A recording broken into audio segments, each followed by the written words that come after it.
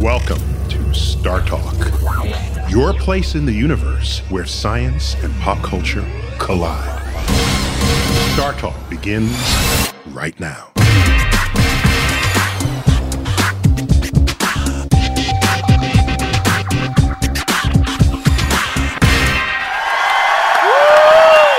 are live at Count Basie Theater, Red Bank, New Jersey. StarTalk. Let's make America smart again. All right. So Joe, what more advances are coming down the pipe? What can we look for?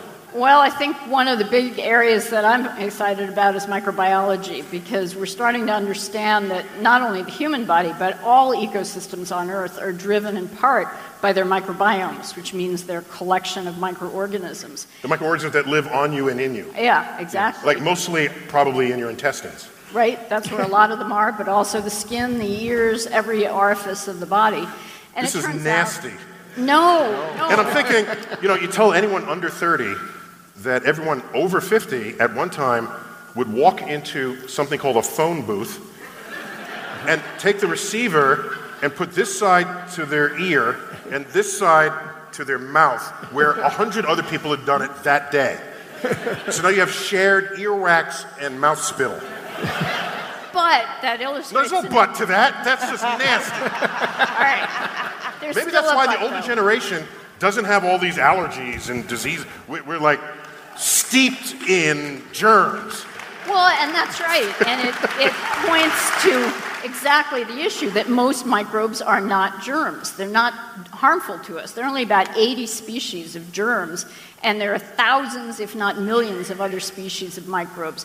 And so we don't think of them as the good guys, but in fact, they're keeping us healthy, controlling our behavior, controlling our vulnerability to disease all the time. But I've read a lot of the research on this. I mean, even things like depression and a lot of things that we've been thinking have other actives. Actually, our gut microbiome is affecting so much of our well-being. How we're fighting. That's a whole cancer. Frontier now. It is an amazing frontier. Wait, that it has to do with depression? Yes. Tell me. She was telling me this backstage. I'm very curious. You telling me the microbes in my body are affecting shoot. I'm going to say this. I got to say this because it was so cool. She was saying that there's some, you correct me if I'm wrong. I know I'll get some of this wrong. She was saying that there are microbes in you that actually like chocolate and communicate this fact to your eating desires, and you say, gee, I want some chocolate, when in fact, it's your microbiome that's asking for it. That's right. We're That's totally driven by our bacteria. Absolutely. Yeah. But I hate to tell you this. I mean, everything I'm reading is there's good gut bacteria and bad gut, and the bad gut bacteria really breeds off of empty carbohydrates and things like that. But if you really want to breed better gut bacteria, you need to eat more fiber, more vegetables, more plant-based diet. Five people are pro-fiber in this audience. Clapping for carrots, bunch of jerks. So tell me about this gene editing tool, CRISPR, that I've heard. That's an acronym, right? Yep. Because this sounds like it's the future of all biology. Well, I think it's very important because it lets us make very, very precise changes in genes or around genes. This is a tool in the laboratory. That's right. That can never go wrong. It's like Photoshop for genetics. I can't imagine what we could do wrong with that. What could go wrong? Yeah. So Can you grow hair? Are biologists concerned about the ethics of that? Making new life or altering life to your own whims? Yeah, well, I think that was a big issue when John and I were in the White House, was trying to figure out what are the limits to what we're comfortable with. And one that was clear, and the president said this in his policy, was that we're not going to edit the germline, which means the embryos that are forming. So we're not going to create heritable changes in people in the test tube. Heritable would mean the ability to transfer that from one generation to the next. That's right. Right. And so we're thinking more in terms of what used to be called gene therapy, where regular tissue, not your sexual tissue, but your skin or your heart or your lungs would be modified. So it would only have an effect in your lifetime. But that hasn't stopped the Chinese from doing exactly the experiments we decided not to do and affecting embryos and having gene changes that will be passed on. Do we have super soldiers? I saw that movie. Or at least, Yeah, but it sounds like it might be real. or at least people that live off of chocolate only. That would be cool. Yeah, I mean, it seems to me you can, if you can modify the individual, you can, we joke about this, and I'm not even a fan of it, but people are imagining if you're going to live on Mars, just genetically modify you so that everything that's different about Mars is okay for your genetically modified body. And that way you don't have to live in a HAB module. That's an extreme case, but clearly you could use this to cure us of our traditional diseases. Right. And so the human body has evolved over many millennia to be what it is today, with a few mistakes, certainly, but we haven't evolved to be on Mars. So I don't think we're just going to make a few tweaks. I just put that out there because people occasionally talk about it. Yeah. But is this real, and is NIH funding this research? And does Congress know about this? And are they behind Are it? you learning about it now? Here? Like, Yeah, he's kind of just taking notes. And have you watched Westworld? And So- can we delete the Republican gene? Edit, Ophira, edit. Sorry. I know that's it's mind controlled, and I'm for it. So is there an awareness of the value of that power? Incredibly. The good value of that power. Yeah, incredibly so. It's not to where I would want it to be. I would like us to get back to being a science, technology, innovation, leading nation. And that's my frustration, is the excitement that I get when I hear scientists like this talk about what is possible. I wish we could somehow sort of expand the moral imagination of this country about what we are capable about in terms of leading the human race into a safer, into a stronger, to a more prosperous world for all of us. And that's the challenge we have right now. I get back to this idea of what I think you play a good role in, and we all have to accept responsibility in doing, is we can't expect the world to change unless we're willing to change and be a part of that change and lead that change. And so we all should be excited about science, excited about innovation. The more we get excited about it, the more that will ripple out. The more we demand our elected leaders are, the more likely they are to respond to our demands. And so what do you see are the barriers between that goal and sort of making America smart in a way that we become wise shepherds of our future? Well, look, I want to be very blunt. We are going to have some very tough fighting years ahead of us. We've got 3+ years now of a president who has made it clear on many of these issues that he is contrary. That the Chinese made up global warming. You saw what the values that his budget he put forward. And so much of what I'm doing in Washington right now, still looking for partnerships across the aisle to get things done. But I'm preparing to fight a president that I think wants to take our country backwards in terms of science, innovation. Yeah, but so I don't beat politicians over the head. You know why? Because they're elected by an electorate, right? So you can beat them on the head, and even get rid of them, but then there's the matter of the electorate that voted for them in the first place. Right. So your gripe is not actually with the president. Your gripe is with the 60 million people who voted for him. No. In fact, hold on. I don't think we get anywhere as a country when we are in the course of demonizing each other. I think what we need to do. No, I see this as a matter of education. If it's a matter, if you're Yes, saying, yes. if you're actually saying this policy will harm these people and they don't know it, then somebody's got to educate them. Right, and I'll give you 2 quick examples. One is, this is why the Science March is so important, because when you saw 8 people are going to the science. when we saw I was down in Washington for the Women's March, and people didn't march around saying, there wasn't people with signs like, beat Republicans. In fact, I bumped into women that were Republicans there that were against a lot of policy issues. But a lot of this is just... I saw no anti-Republican signs at all. not one. Right. And there were a lot of innovative signs. Right. The March on Washington, you had people like Strom Thurmond. Literally, the longest filibuster in the Senate is a racist rant by a man trying to block the civil rights legislation. But the March on Washington, listen to the speakers, John Lewis, Martin Luther King. They weren't speaking against those folks. They were calling to the moral imagination of this country. And what my frustration is often we are not engaged. We luxuriate in this incredible nation. We have the four most powerful words you can say as a human being. In fact, only 4.5% of humanity can say, I am an American. And that comes because of the labors and the sacrifices and struggles of generations before. And this generation, we see what happens when we disconnect. We see what's happening in Washington as a result of people not voting. I saw this one pie graph, 60 million people voting for Hillary Clinton, 57 for Donald Trump, million voting for Donald Trump, and 74 million other people like, oh my God, look what just happened. So I'll give a very real example of the EPA and what's happening right now. This isn't because of Donald Trump. This was happening under a great president that wished he could change it. We in our nation right now, where Ronald Reagan reauthorized and Mitch McConnell voted for a simple solution to clean up Superfund sites. These are corporations that create the most toxic spots in all of America. There's a Superfund in every state. Unfortunately, New Jersey has the most of them. Now that has lucky you, right? That has lapsed. That funding has lapsed. Because this Congress now, suddenly, not like Reagan, not like the old Mitch McConnell, decides not to reauthorize the cleanup for that. So there's all of these so-called orphan sites. There's no corporation anymore to go after to clean them up. But now we have something called data.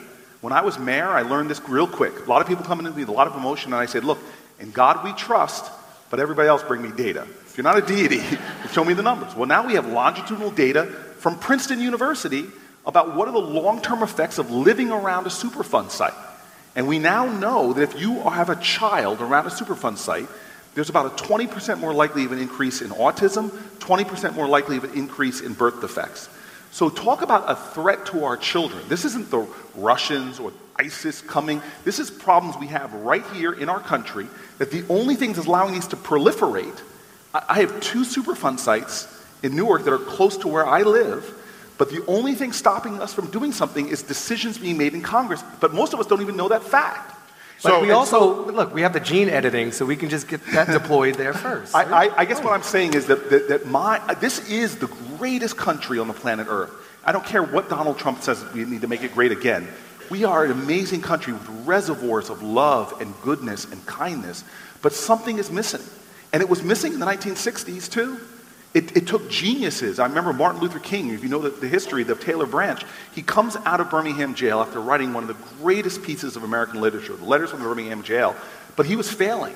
2 young people with an imagination, Dorothea Cotton and James Bevel, came up to him and said, hey, you're failing here, let us try something different. And the thing they did different was to organize other young people, ages 8 to 18, to march against Bull Connor, to create the spectacle of 10, 12, 14, 16-year-olds marching. And what Bull Connor did, he sprayed them with water hoses. The next time he released dogs on them. But suddenly people sitting home in Iowa and New Jersey saw this spectacle going on. Literally, the Soviet Union was making fun of our democracy on the front pages of their newspapers. And it so awoke that reservoir of love in this country. Within days, segregation fell in Birmingham because this country, when they decide to do something, nothing can stand in our way. And so the challenge is now. It just sounds like you got to sink really low before you do something. I think what we need to do is find creative ways. I mean, you jokingly said Snapchat about it, but I'm sorry. I've done the political. You should do it. I've done the political science research about what influences people to act. And did you know the most persuasive thing to get your friends to vote is knowing if they're voting or not? Is literally talking to your circle of friends. More than one of my campaign commercials in New Jersey, if somebody says, hey, everybody, I met Cory Booker, he's a great guy, vote for him, that's far more persuasive than anything I could put on TV or anything I can do. We have so much power. And so this is my thing. I don't think we need to light rivers on fire. That was his idea. Yeah. I'm not crazy. Whose idea was Russian that? that said that. Who Russian said I that? don't think we need to do it. I think it's effective.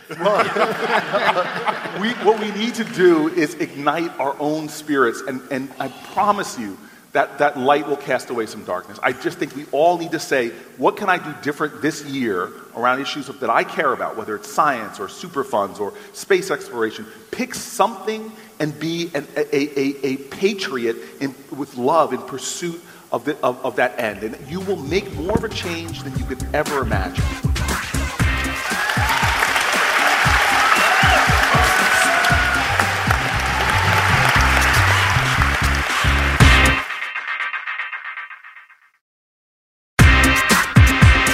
Give it up, Count Basie Theater.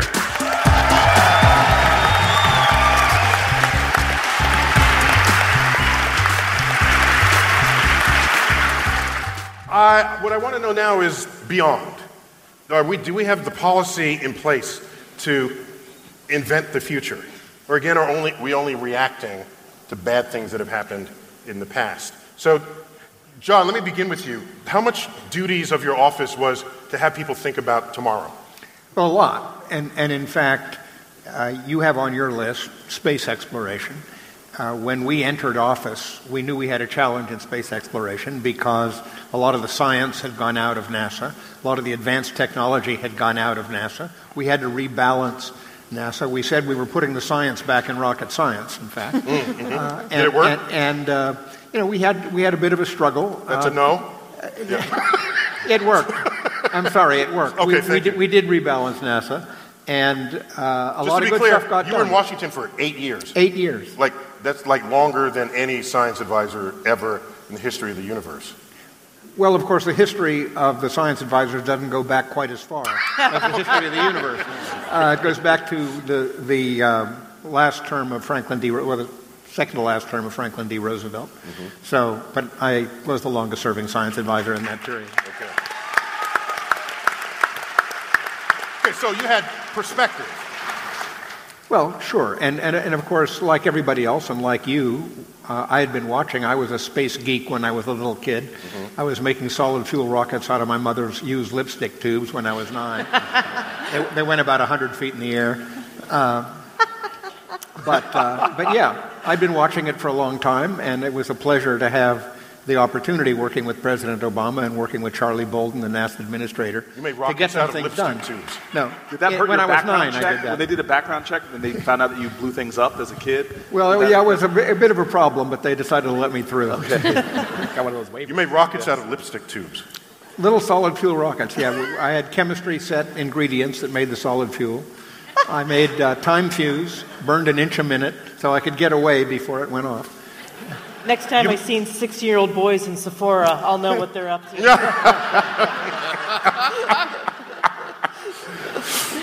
101 things to do with lipstick tubes. Okay, I'm sorry. I was very distracted by that little. I apologize. It was my fault. Yeah. Okay. I think I'm back on track. But go on. we did get a lot done in reshaping the priorities in NASA, more investments in the technologies that would be needed to go to Mars. You know, a lot of people are saying, why don't we go to Mars tomorrow? Just put the money in. And you know, Neil, as well as I do, that we don't yet have the technologies to send people to the surface of Mars and bring them back. Of course, there are some who are willing to take a one-way trip, and some others who would be my candidates for a one-way trip. We have a one-way trip. So, you're citing NASA in response to my question about the future. Is NASA the repository of our future hopes among agencies? No, it's only one. It just happens to be a particularly evocative one, and one that still, by the way, inspires young people in the way almost nothing else in science does. At the big science fairs we've had in Washington, the two exhibits that always attract the most attention are NASA and robots. Those are the two that really do it, that get kids going about science and technology. So how do you draw the line between the research you do that helps invent a future and the research that Congress will tell you you shouldn't be doing because corporations should be doing that as part of their R&D? Where's that line? There's got to be somewhere in there. Well, there's a fairly obvious line. In fact, the corporate sector funds more than 2/3 of all the R&D in this country, but they fund less than half of the basic research, the fundamental research that's the seed corn from which all the future long horizon applied research. And the reason the private sector doesn't do that is perfectly understandable. Time horizon is too long, the risk is too high, the return is too uncertain, and they're not sure that if there's a breakthrough from this basic research, that they, the corporation that paid for it, will get the benefits. And the result is the government needs to do it. The government needs to do that sort of basic research, needs to fund it. Yeah, or but it won't get done. When that happens, Congress stands up and says, why is taxpayer money being wasted on this research that has no application to any known thing on Earth? And of course, What are examples of some of this terrible research? Well, yeah, I'll give you some. The nature of basic research is you can't tell where it's going to go. Great example, Charles Towns, who got the Nobel Prize for thinking up the science behind the maser and then the laser, had no idea when he did that work that 50 years later, lasers would be the way we do eye surgery, cut metal, copy documents, play movies, measure distances. None of that was obvious at the time the work was done. We even measured the distance to the moon with lasers. Folks, I think lasers are worth it. Yeah. Just my opinion. There's another great example. There was a science project funded by the National Science Foundation many years ago. It was called The Sex Life of the Screwworm. Yeah. And Of the screwworm. on the screwworm, the sex life of the screwworm. That's a worm? And That's a real worm? And real worm. Guess what it does? And there was a lot of fun was made of this in the Congress. I think it got Senator Proxmire's Golden Fleece Award, in fact. And The award given to the greatest waste of taxpayers' money. And the fact is, the screwworm was a livestock pest that did some $100 million worth of damage every year to the livestock industry in the United States. And this basic research on the sex life of the screwworm led to a means of biological control of the screwworm, which basically eradicated it as a livestock pest. Was with that immense savings to the U.S. economy? Was that just a marketing failure, though? Like, shouldn't have been called, like, Save Our Agriculture Business Research? Well, no, you can't because vote against that. You know? The people doing the research didn't know that that would be the outcome. That's the nature of basic research. And then they put condoms on the screwworms. Done with the problem. Safe sex for screwworms. Better agriculture for America. The solution was actually somewhat similar to that. Really? The solution was releasing sterile males, because it turns out that the screwworm only mated once, the female only mated once. And if the female mated with a sterile male, she was then done. No offspring. And so the idea And she was still had a good time. you just release a you just release a ton of sterile males, Yeah. and the screwworm goes out of business. I can't believe we just spent 10 minutes They talking do the about same thing in screwworm. Skidmore, actually. I apologize. No, again. that's fine. You asked for an example. But we know, Corey, that there are people who don't, in Congress, both sides of both branches, that don't appreciate this. Absolutely. There's people that don't. How do we get them to appreciate it? Again, that's the political process. That's the sort of sausage making or screwworm funding It's process. not just education. It's not just examples like this. No, it's not. Why can't he stand up, give that example? I give 3 others, and these are tangible examples. Why doesn't that convince people? Is there missing part of the K through 12 education where the receptors aren't there for examples that might change their mind? Again, this is a process in which there's tons of competing demands, and there are people that are dead set against this kind of science research and don't get the larger Is it because they dug in their heels and that's it? Look, with respect, Neil, I think... No, I don't ever want you to respect me. Just bring it out. I'll take care of you later. Then with extreme disrespect, you're coming at this as a scientist and you're leaning on these facts as if facts have ever always been enough. Any parent knows that you just tell the kid a fact once, why do they keep misbehaving? I told them if this happens, this will be the consequence. But we do it because we have emotions and we have tribalism and we want to feel a sense of belonging. So I think some of these reasons that people are being obstinate, information alone is never enough to close a case. And so it's an important first step, but you got to build some layers on top of that. Okay, in the day, it was called an ass whooping. That's how you convince someone if the data didn't otherwise work. I'm just curious about that. There are other branches of NASA, of the government other than NASA. I don't know if they were in your portfolio, but DARPA is something we've always heard about. Defense Advanced Research Projects Administration. And there's DARPA-E. Huh? There's DARPA-E. Which I'm very interested in. It's investments in alternative energy. So E for energy. Yes. So these are funded by the Department of Defense. Yes. Okay. Now, ARPA-E is funded by the Department of Energy. Okay, but neither of them are in OSTP's portfolio? they are. Oh, they are. Oh, they are. OSTP has oversight of all the science and technology. No matter who's doing it? No matter who's doing it. Oh, okay. And we work together with the departments and agencies in developing the president's budget. So tell for me about science and robots. technology. You said robots get everybody's attention at the science fairs. No, absolutely. And I know DARPA's been making some robots. Absolutely. What? Yeah. Made it sound naughty, but anyway. Yeah. Would it help to just reframe all our science as a weapon? Yes. But look, I mean, one of the reasons why we can get a lot of very good research done through the Department of Defense, because it's often easier to get people to fund the Department of Defense than it is to get them to fund some of these other agencies. So that's Because a workaround. they're invoking the I don't want to die urge. Right. If the screwer was a weapon, there'd be no problem. Look, there is a battle going on right now about defense spending versus domestic spending, and this idea of should there be parity in the increases and the like. But I just have a question, because I got two scientists here, and something I've read a lot about. When you talk about larger planetary threats, isn't there a real threat of an EM pulse, for example, a naturally occurring one that could really knock out America's infrastructure? Yes, is the short answer. Yeah. You happy now? I'm not happy. I'm one of these people that wants to see more infrastructure. Tell everyone about an EM pulse. No, Wait, is the Matrix real? What's going on here? Right, the Matrix had an EM pulse to get rid of the Robot squids that eat the people. squiddy things. What were they called? The Sentinels. You guys didn't see the Matrix? Oh my God.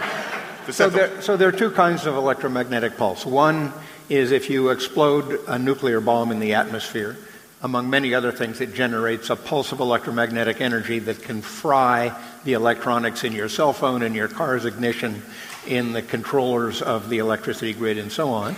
So that's one of the many good reasons not to explode nuclear weapons in the atmosphere. Is that it will ruin your phone. It will ruin your phone. And ruin, like you would need a new phone. But Yeah. Didn't the Nokia 7 or have one of these problems? Yeah.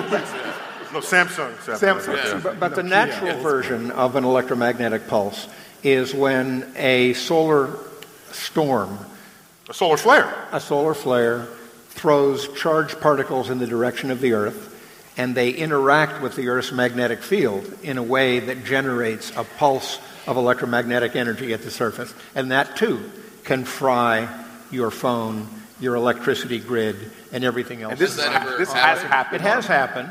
On a massive It scale. happened in Canada. Thank goodness. It's happened in modern times. It happened in a part of Canada. But it Ottawa? also happened, there was an event in the late 1860s, 19th right? century Yes, late that, 19th century. that was so severe, it knocked out telegraph over a very large area, but there wasn't much electrical equipment in those days, Right. and so it didn't do that much damage. But we know that if an event of that magnitude occurred today, it would be devastating. Could cripple our country. So As we're a at war result, with the sun. as a result of that possibility, we have invested now substantial effort in trying to build a multi-pronged strategy to protect us from those kinds of events. That strategy includes sensors on the Discover satellite to give us early warning. The strategy includes the ability to disconnect parts of the electricity grid on warning very quickly. But there are other things that we should be doing and that the study recommended that we do that we're not yet doing. Right. And that's something that I'm very glad you're interested in. No, this is my point. This is things I read. There's Yeah. too much I read that I Okay, get now but worried. that's not all you should be worrying about. So, Well, we should be worrying about that as a globe. Yeah, when's this happening? We don't know. Okay. Is wanna it on protect your Mardi phone. Gras? Not predictable. so there's not only that. There's all this talk about AI running amok, and does the United States have a major investment in the future of this technology? So we've basically gone from the Matrix to Terminator now, but keep going. Both happy movies. Can we just ask a regular, like, in my regular life, about how scared should I really be? Like a 1 out of 10. Like a 6? So AI. Let me ask you this: we had Ray Kurzweil as a guest on StarTalk, and I was delighted by that conversation because I'd only known of him from what other people wrote, and I finally got the horse's mouth, and I love the guy to no end. He's a deep thinker, he's brilliant, and so what I ask, there's a lot of talk about connecting human biology to the internet in some way so that your brain is now actively processing the world. And do you see this biologically as a real thing coming down the line? I think so. I don't think it's... Yes? Yes. I don't think it's imminent.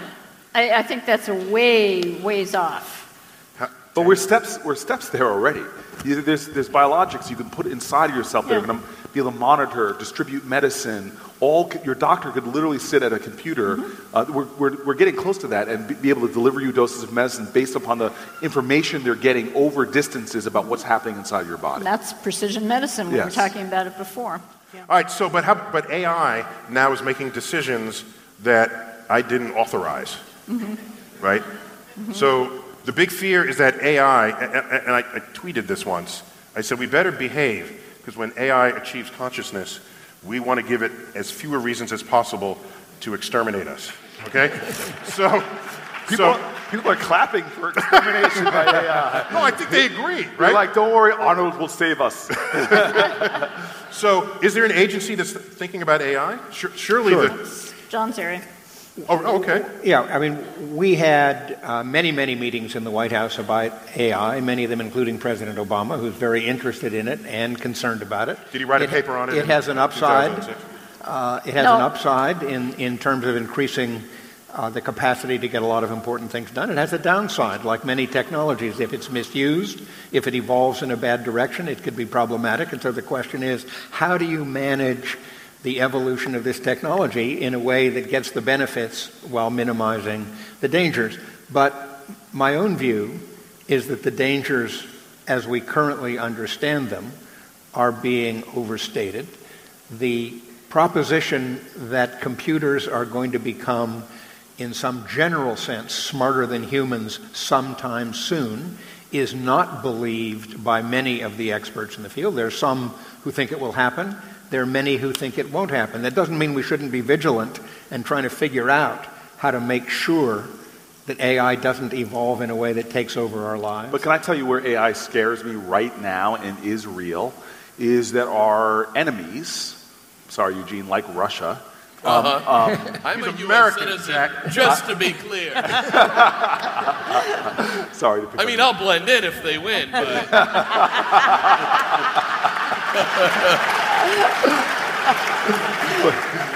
This is, so we have a real problem in this country with cyber attacks. And one of the areas in which AI technology is now being used, look, Russia and China will never beat us tank for tank, warship for warship. We spend more money on military, have a bigger military than the next 6-7 countries combined. But where they can now offer a threat, and we just saw this with a massive cyber attack, is with what the advancements that are being made in hacking and that kind of technology. And AI is being used, invested in, and explored by the Chinese and the Russians as a way of having a far more intelligent way where the computer can itself begin to learn about what the defenses are of a system and better break into them. And so when you see our competitors, and remember, it's not just Russia, it's China, who's doing an extraordinary job stealing business technologies and the like, using these very sophisticated AI, blockchain, all these new next generation sort of technologies and innovations against us and beating us to the punch. It's a massive vulnerability for our nation that we should be very aware and be something about. So that would come under the Department of Defense. But the Department of Defense, other than the DARPA and the DARPA-E, is not really as equipped, it seems to me, to attract the best and the brightest to solve that problem. Well, yeah, I don't think that's quite right. The Department of Defense includes the National Security Agency. National Security Agency employs more PhD mathematicians than any other organization in the world. There you got it. They are thinking about AI extensively, as is DARPA, which has a lot of smart folks as well. I'm not saying there's no problem. I agree with the Senator. This is a big risk. It's a big area of competition. Our adversaries are very busy. We're very busy too, by the way, and AI can be used to defend our cyber systems just as it can be used by our adversaries to attack them. So this is an ongoing So we can put our AI against tension. their AI and then just let them fight and we go to the park. Yeah, that would be good, yeah.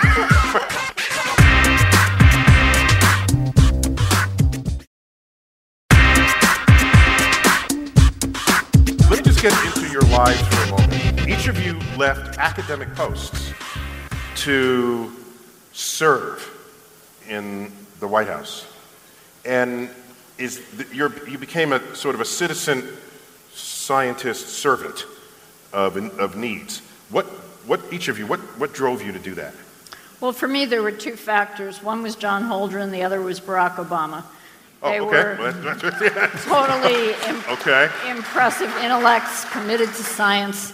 And I think John convinced me when we first talked about the position that working for this president would be a privilege beyond all else for scientists, and he was right. It was an honor to work for a president who cared so much about science.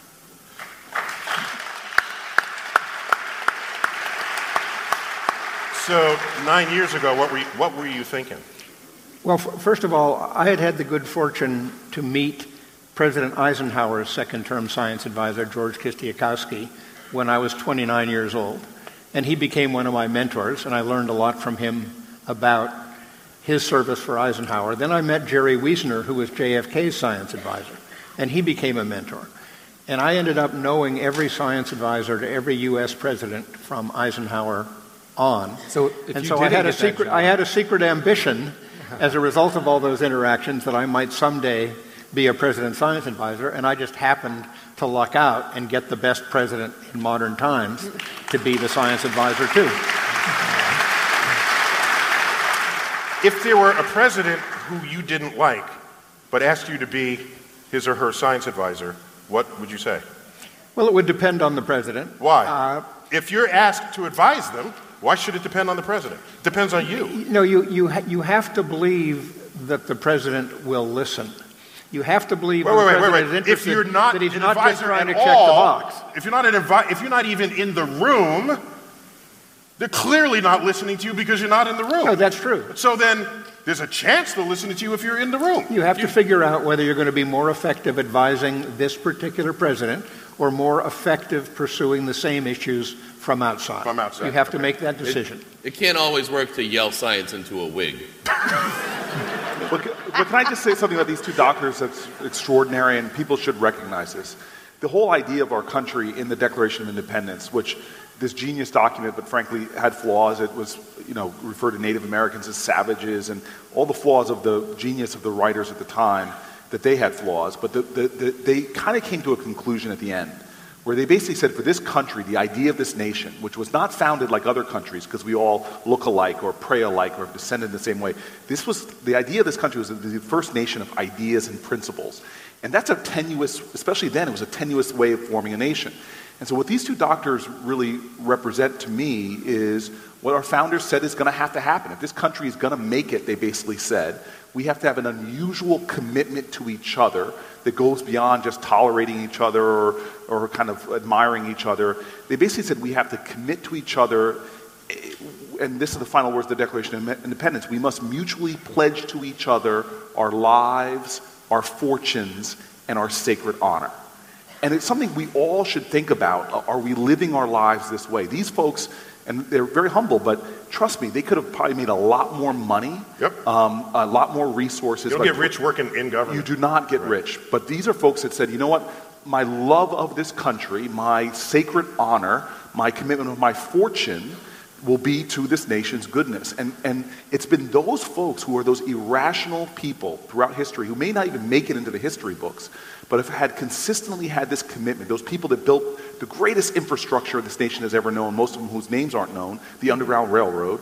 Those people who, I can't name the people who, whether they stormed beaches in Normandy or sat in laboratories designing technologies and innovations that I use every day, but I take for granted. And so I just want to thank them publicly because they don't often get a moment like this before a huge audience. Hardly ever. Hardly ever, to get the kind of gratitude and celebration that we do. So thank you very, very much.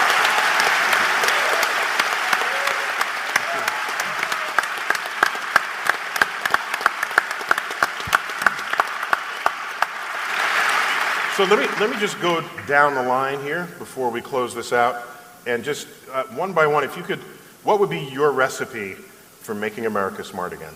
Just Eugene.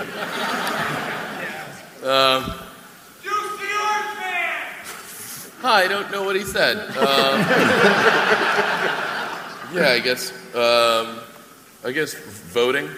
Voting for science, and also I think things like the Science March. I think being active 8 people are up there, they're going to and the being. Science March. I'm optimistic. In the end, I think that you can forward good things, and over time, it will work. Is sort of. So I think Science March. These immigrants are so hopeful. I am very hopeful. I'm also sitting on a stage with you guys joking around. So I totally Immigrants, they get the job done. I believe in the American dream. I adore it. Ophira. You know, I think we talk a lot about, like right now, everyone's stressed out by what's going on, and they're like, how am I going to deal with the climate? Self-care. I'll go to do some meditation and yoga.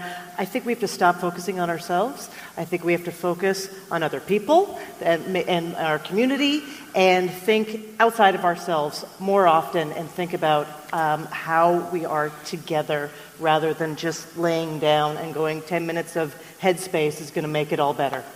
Okay. John. I'm going to build on what Ophira has said and suggest, as I've done elsewhere, that everybody who is in science, in technology, or who cares about science and technology should tithe 10% of their time, whatever else they do, tithe 10% of their time to talking with other people, to engaging on how and why science and technology matter to our society, to our well-being, to the world, what science is, how it works, what the sources of credibility in science are, and why we need to preserve and protect science. We need all of us to be better storytellers about this, to be activists, to be engaged in the policy process. Citizen activist. Babatunde. Thank you for having me here. No, I'm serious. It's been an incredible honor to be on stage with these civil servants, whether it's the comedic arts or the arts and sciences, and I'm humbled to be a part of this. I want to echo what Eugene said. I happened to be at a meeting of the organizers of the Science March, and one of them cited a Niels Bohr quote, quantum physics pioneer, and I'm going to paraphrase it, but he essentially described science as the steady reduction of prejudice. And if you think about what science actually is, you constantly challenge what you think to be true and replace it to what you know to be true. Wow. And if you're not constantly challenging, that's not science. So we've been challenged up here. I encourage folks out there to do it. And I think what's coming up with the Science March, whether it's before, during, or after, is a testament to something much larger than the politics of the moment. It's about the larger pursuit of science, which is the reduction of all of our prejudices. Cool. Joe. One of the things I found really striking today was when we talked about things that excite the public about science, it was either because of fear or inspiration. And I think we need to find a way to explain science and teach science in logical ways, not fear-mongering, but that either incite fear or people's imaginations and inspiration. And it can't be just discovering new planets and discovering new cures. It has to go way beyond that to all of science. And I don't know how to do that, but I would challenge all of us to think about that. How do we inspire people about the fundamental quest for knowledge, which is the basis of science?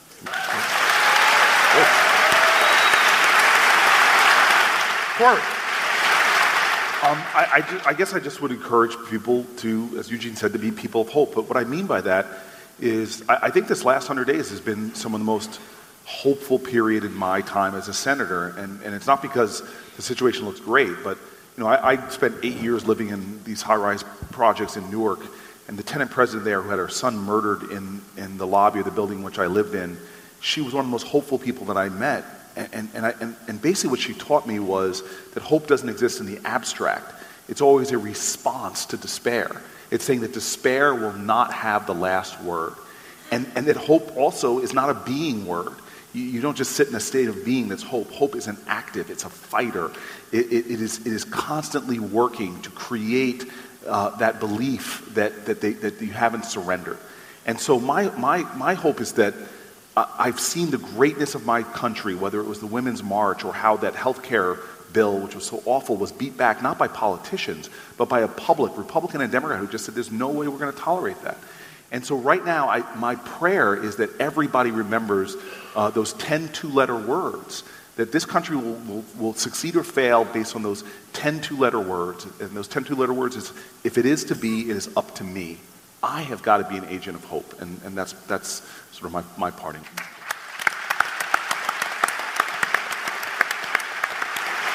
If I could offer some final reflections here. You guys said almost everything I would have said, so you really left me with nothing. I got nothing now. But let me share with you, personally, I try not to have hope, because hope is the confession that you have no control of the outcome. And I don't ever want to cede that to a word. I want to say to myself, there's an outcome that I have some access to, some control over. And let me reiterate again why I don't beat back politicians. There's something else deeper than that. And in our K through 12 system, what do? I think we view students as these vessels where you unzip their brain, their head, and pour information in for 12 years. And then you zip it back up, hand them the diploma, and send them off.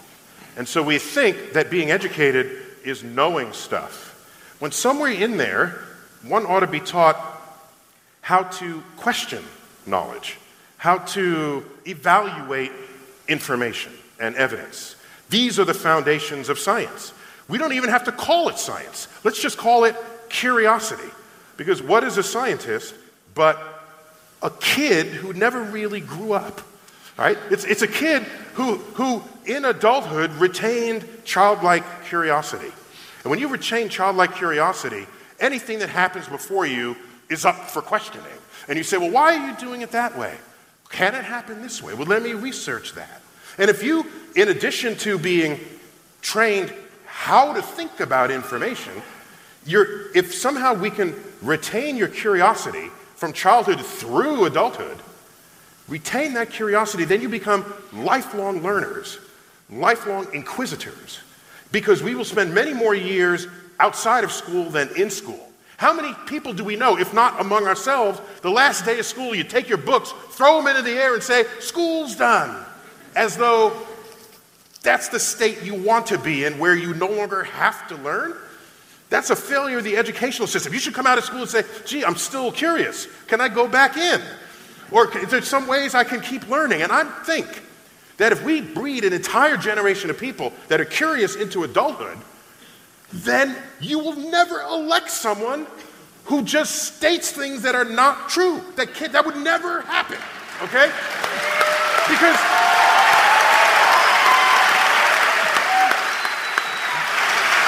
if you build into the system curiosity, and where does the politics come? The politics layers on top of that. All right? So you don't say there is no global warming. We know there is. All right? So now that we know there is, let's have the political conversation. Are there carbon credits? Do you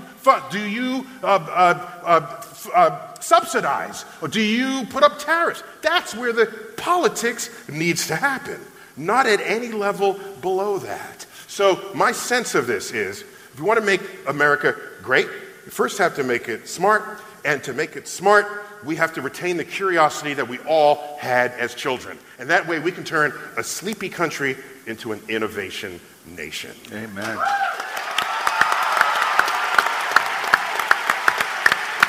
Red Bank, New Jersey, this has been StarTalk. And I've been your host, Neil deGrasse Tyson, and my guests, Babatunde, the Senator, Joe, John, Elvira, Eugene. Thank you all, New Jersey.